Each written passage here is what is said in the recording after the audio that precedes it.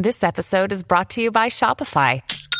Forget the frustration of picking commerce platforms when you switch your business to Shopify, the global commerce platform that supercharges your selling wherever you sell. With Shopify, you'll harness the same intuitive features, trusted apps, and powerful analytics used by the world's leading brands. Sign up today for your $1 per month trial period at shopify.com/tech, all lowercase. That's shopify.com/tech. As I was preparing for this podcast today, I had a feeling that the market was going to be down. I really did, because when reading up on the news the day before and not being able to have time to record yesterday for a podcast, I had read an article from CNBC that President Xi from China was warned against foreign interference in Taiwan, and he said China will never promise to renounce force. Okay. My first thought was the market's going to be going down. And like I said, I didn't have time to record a podcast. And so preparing for today's podcast, I was like, oh, the market's going to be down today. Well, come to my shock and surprise, the market's now up 600 points. And my first thought was, what's going on with this? This doesn't make any sense. And then doing some research, I realized that Wall Street is so focused on earnings right now that it doesn't matter what President Xi is saying right now from China. President Xi is making threats in a time where the world is experiencing a war between Ukraine and Russia, and Wall Street is not even listening to President Xi right now. They're so focused on the earnings that are coming up this week. Keep an eye out, podcast listeners. There might be a time where President Xi's words might come true. I'm not saying they will. They might. And when that day comes, Wall Street has been probably ignoring him for so long that they're just getting to a point they're like, you're not going to do anything, so we're going to keep focusing on what's happening on Wall Street. Which is fine. Wall Street's going to do what they want to do. But then there's some other interesting stuff to point out as well. Like, for instance, today we're going to be talking a little bit about Meta, or the parent company known as Facebook. Meta has some positive and negative news in their headlines, okay? And Wall Street has forgotten about the negative news because they're too focused on the positive news, and we'll get into that today. In California, for my fellow California listeners, congratulations, there's a new desalination plant in the making, and we'll get into the discussion about that, especially with the most recent one that was denied, okay? Elon Musk is in the news as well, and it has to do with SpaceX again and what it has to do with Ukraine, and we'll discuss that a little bit in today's podcast as well. Kanye West is making some big news as well. He is making a play to buy out the conservative social media platform Parler, and what does that mean for Google in the making? And then finally, we got to talk about Bank of America, as there's some exciting news to be able to talk about with Bank of America and its earnings and what it means for the consumer. With that being said, I have to remind you all that I'm not a professional advisor in any way, shape, or form. Everything I talk about on this podcast is for information purposes only. You need to do your own research before investing in any stocks in the stock market, as you're not guaranteed to make money in the stock market. This podcast is for information and entertainment purposes only. You need to do your own research before investing in any company. I do have positions in Bank of America today, which I am talking about. They are a long-term position in Bank of America, and I believe the company will do well in the long run. And so with that being said, this is not for information purposes. I cannot legally give you financial advice. Let's begin today's podcast. Meta documents show main metaverse is losing users and falling short of goals, report says. Horizon World's Meta, flagship metaverse for consumers, is failing to meet international performance expectations, according to the Wall Street Journal, which reviewed internal company documents. Meta initially aimed to reach 500,000 monthly active users in Horizon Worlds by the end of the year, but the current figure is less than 200,000, according to the report. Additionally, the document showed that most users didn't return to Horizon after the first month on the platform, and the number of users have steadily declined since spring, the journal said. Only 9% of the worlds are visited by at least 50 people, and most are never visited at all, according to the report. The report comes as the company's stock falls, user numbers decline, and advertisers cut spending. Meta shares are down 62% so far this year. Meta rebranded from Facebook last year in order to reflect the company's ambitions beyond social media. CEO Mark Zuckerberg has specifically been interested in building out the metaverse, which is a virtual world that allows users to work and play together. As a result, Meta created Horizon Worlds, which is a network of virtual spaces where users can engage with one another and avatars. Individuals can access Horizon through Meta's Quest virtual reality headsets. In an effort to drum up some excitement around the metaverse, Zuckerberg unveiled his company's newest virtual reality headset, dubbed the Meta Quest Pro, at Meta's Connect conference Tuesday. The device costs $1,500 and contains new technology such as advanced mobile Snapdragon computer chip. You know, The metaverse might be the next big thing, potentially, because you have companies like, I still believe Lowe's going into it was a smart idea because you can use the metaverse to build how you want your home to look in the metaverse before having to buy the materials or having to sketch out stuff. You get an idea of how you want your potential project to look like. I think that's an ingenious idea. Walmart obviously is jumping into the metaverse as well because Walmart wants to be able to give the shopping experience online and be able to get people to buy stuff online. I think that's where a lot of e-commerce might be eventually going too. Just think about it. You could plop on your little metaverse headset, go to your local Walmart in the metaverse and figure out if you have what you're looking for there. At the same time, if Meta's burning a lot of cash building up this world and it's not working, Wall Street should be worried.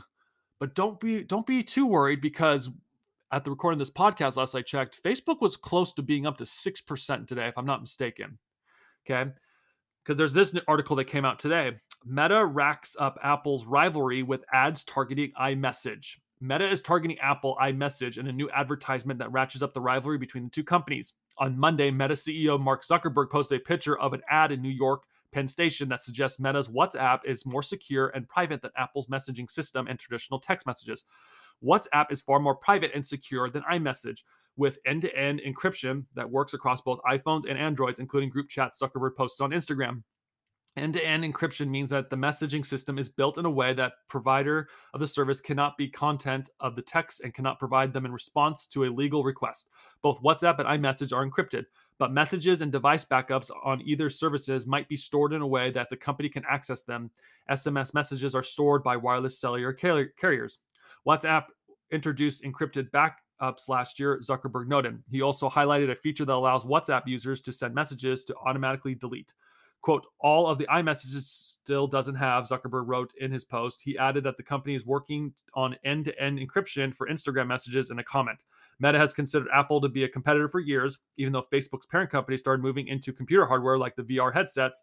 Our biggest competitor by far is iMessage, Zuckerberg said in 2018's earnings call. The Meta ads come as after Google took aim at iMessage Blue Bubbles in a campaign of its own. Over the summer, Google wants Apple to adopt RCS, a next-generation text messaging system that replaces the SMS messages that with new features and improved encryption. Apple's iMessage is available for iPhones, Macs, and iPads. Users who text regular with Android users say the green bubbles and SMS messages appear on iPhones is an inferior texting experience. You know, Facebook is going to be constantly, or in this case, Meta's going to be the potential king of ads in the making. Because that's the next thing I'm also wondering too is Meta going to start being able to put ads within the metaverse? Think about that. You're on a quest or you're playing some game on the metaverse and all of a sudden there's an ad in front of you about whatever the product or service you're trying to do. It's going to be interesting. But the fact that Facebook is continuing to compete with Apple on this makes things more interesting. I remember talking to someone overseas once, and for my fellow podcast listeners overseas, maybe you can comment on this in the comments section if you have a comment section to comment in. But I remember in the past, I was told that WhatsApp was like the greatest thing ever for people overseas because it cost a lot to text message people. And WhatsApp is like the great equalizer for being able to text. So it was a smart move by Facebook to buy WhatsApp. Now there's going to be potential advertisement on it. Facebook is going to continue to be an advertising platform in the making, so who knows where this goes. On to the next article for my fellow California people. Remember how we talked about in the past podcast how California has 12 desalination plants? Well, number 13 might be on the way finally.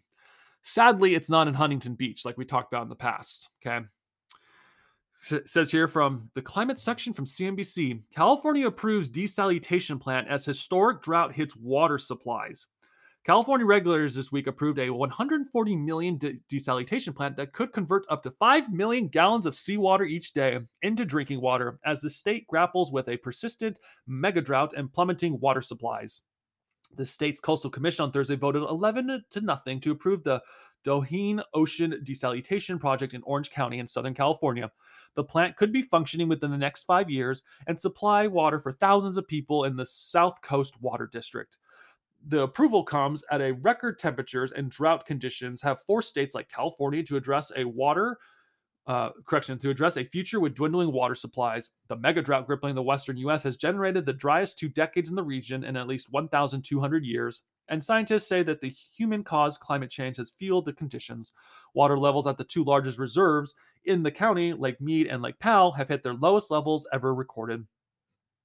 In August, Governor Gavin Newsom unveiled a plan to address the anticipated loss of 10% of the state's water supply by 2040. California officials early this year warned that the state could face its third consecutive dry year because of the significant lack of snow this season. And the water officials slashed the Water State Project allocations from 15% to 5% of urban water consumers and farmers.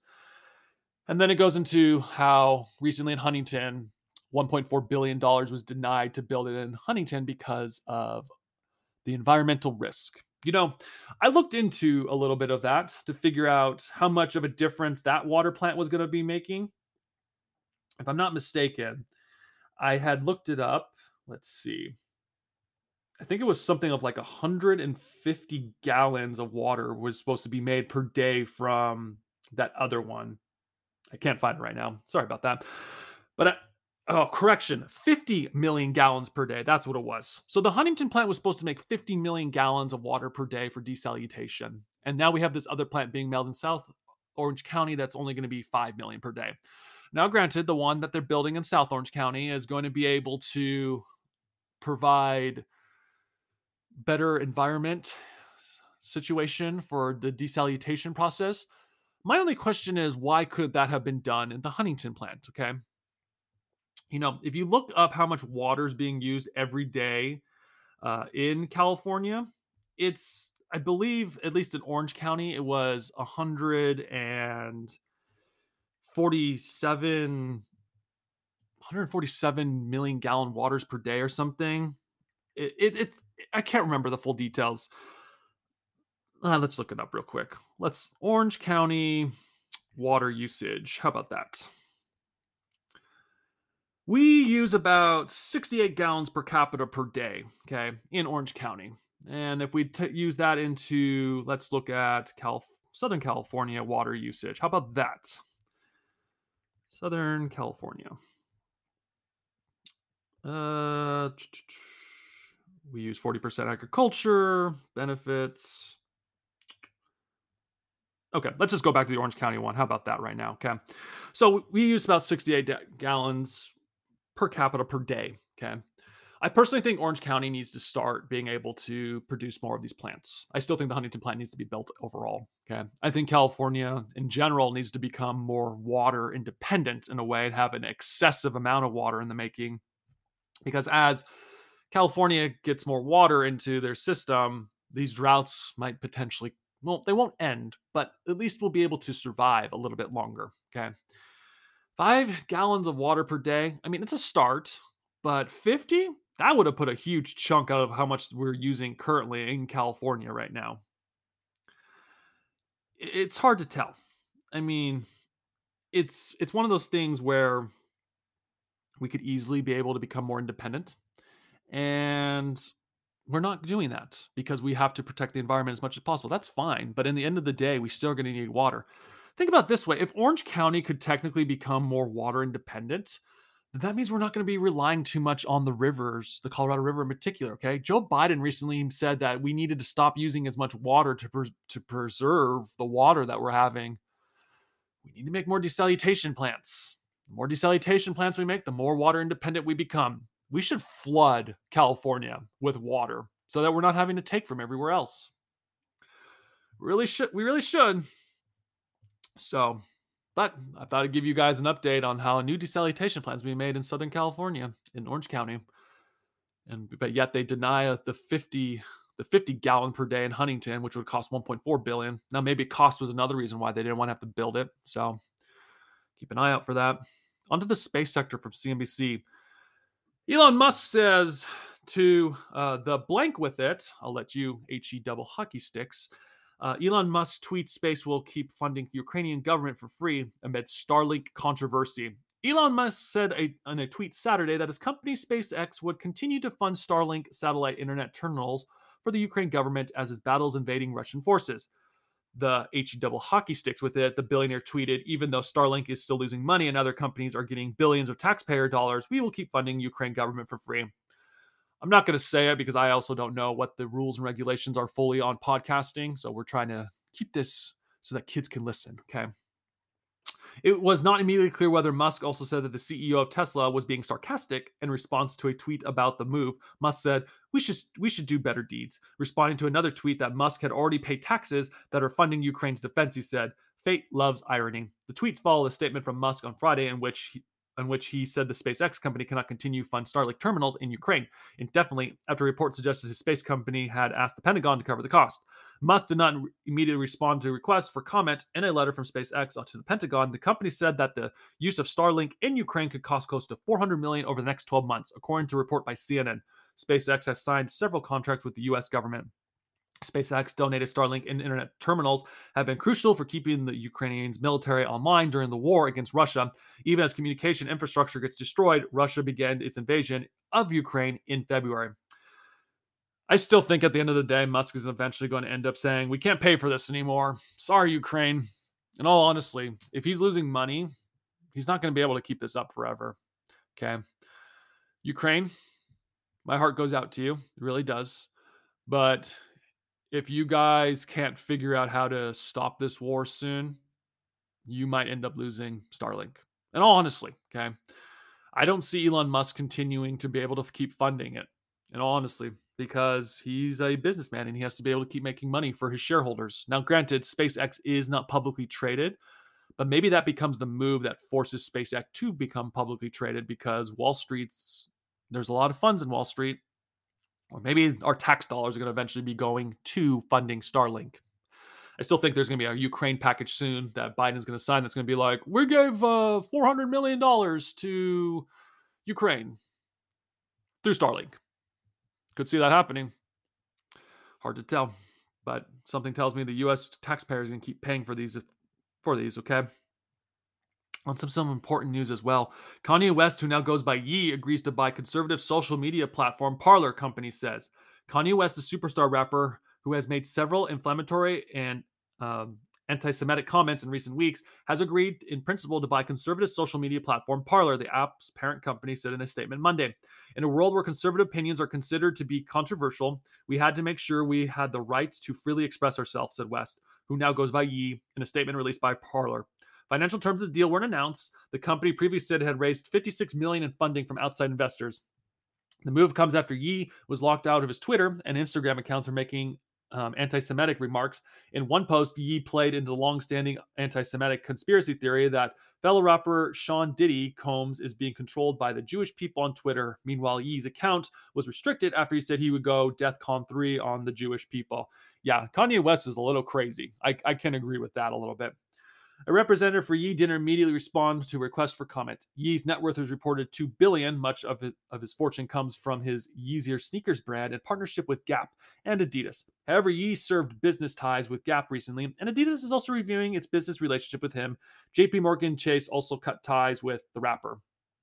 Parler is one of several right-wing friendly platforms to emerge during the Donald Trump era, as the former president's support claimed unfair treatment by Twitter and other apps. There's also Getter, which is run by former Trump advisor Jason Miller, the Trump app, and Trump's own app, True Social, whose parent company is under federal investigation as it seeks to go public. Conservative-friendly video platforms Rumble went public last month.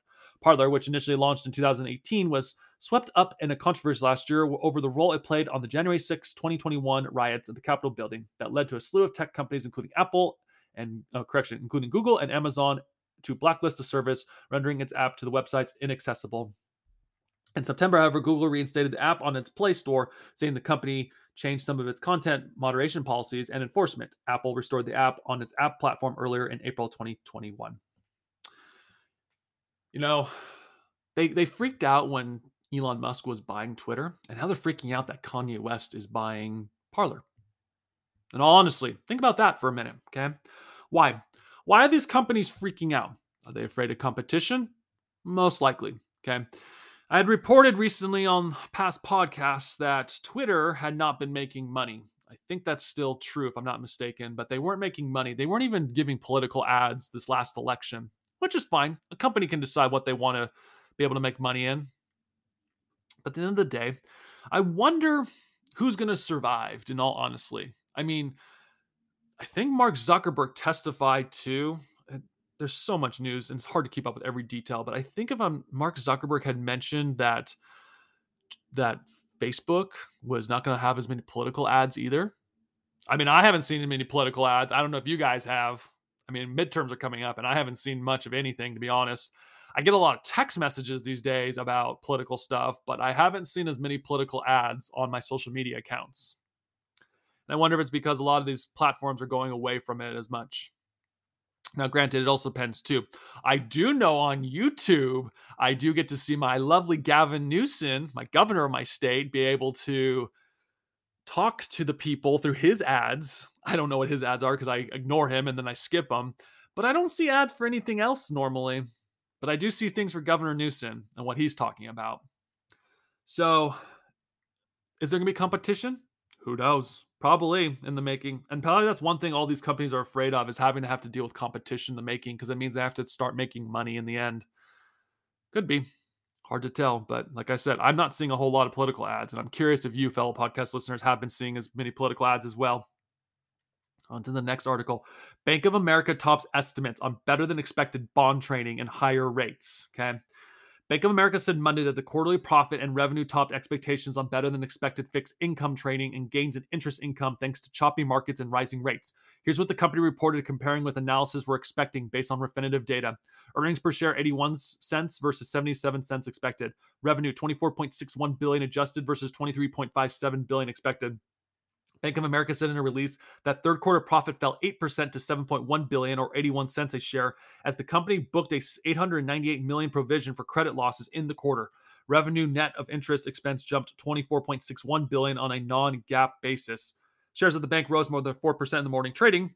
Bank of America, led by CEO Brian Mohina, I think that's how you say it, was supposed to be one of the main beneficiaries of the Federal Reserve's rate boosting campaign that is playing out, as lenders including Bank of America, JP Morgan Chase, and Wells Fargo are producing more revenue as rates rise, allowing them to generate more profit from their core activities of taking in deposits and making loans.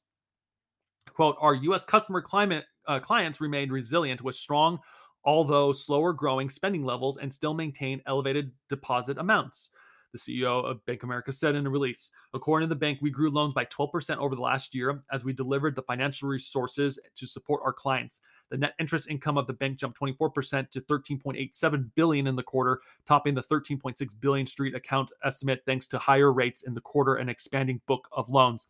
Net interest margins are a key profitability metric for bank investors, widened to 2.06% from 1.86% in the second quarter of the year, edging out analysis estimates of 2%.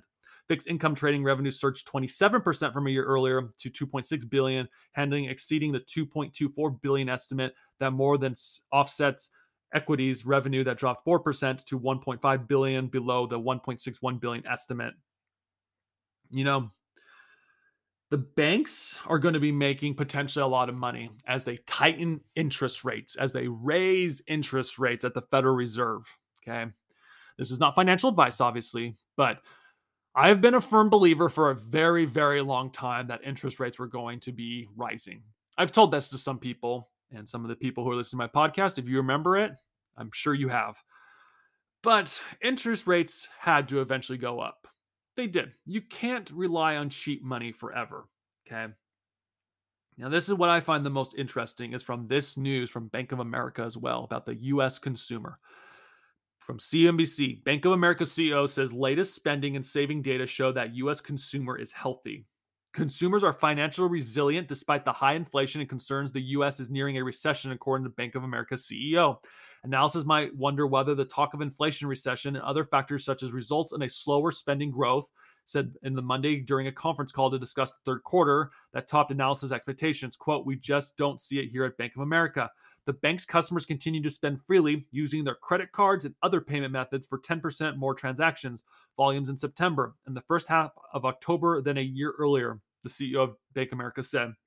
While price inflation accounts for some of that, number of transactions also rose 6%, he said. Consumers' account balances remain higher than before the coronavirus pandemic struck in early 2020. indicating that there was a good position to continue spending. That's especially true for those who had the smallest balance, which were about 5 times higher than before the pandemic, according to the Bank of America chart. Finally, consumer credit remains pristine, with the late payment metrics still well below pre-2020 averages, the CEO said, indicating that so far customers have little difficulty in keeping up with their debt. This is where I find things interesting. Yesterday, on the way home from an event I was attending, I was listening to the radio, and the radio had said that one of the biggest issues that will be facing the midterms has to deal with money. People being able to keep their jobs, are people being able to afford their bills. Inflation's running too high, according to the report on the news that I was hearing. Okay.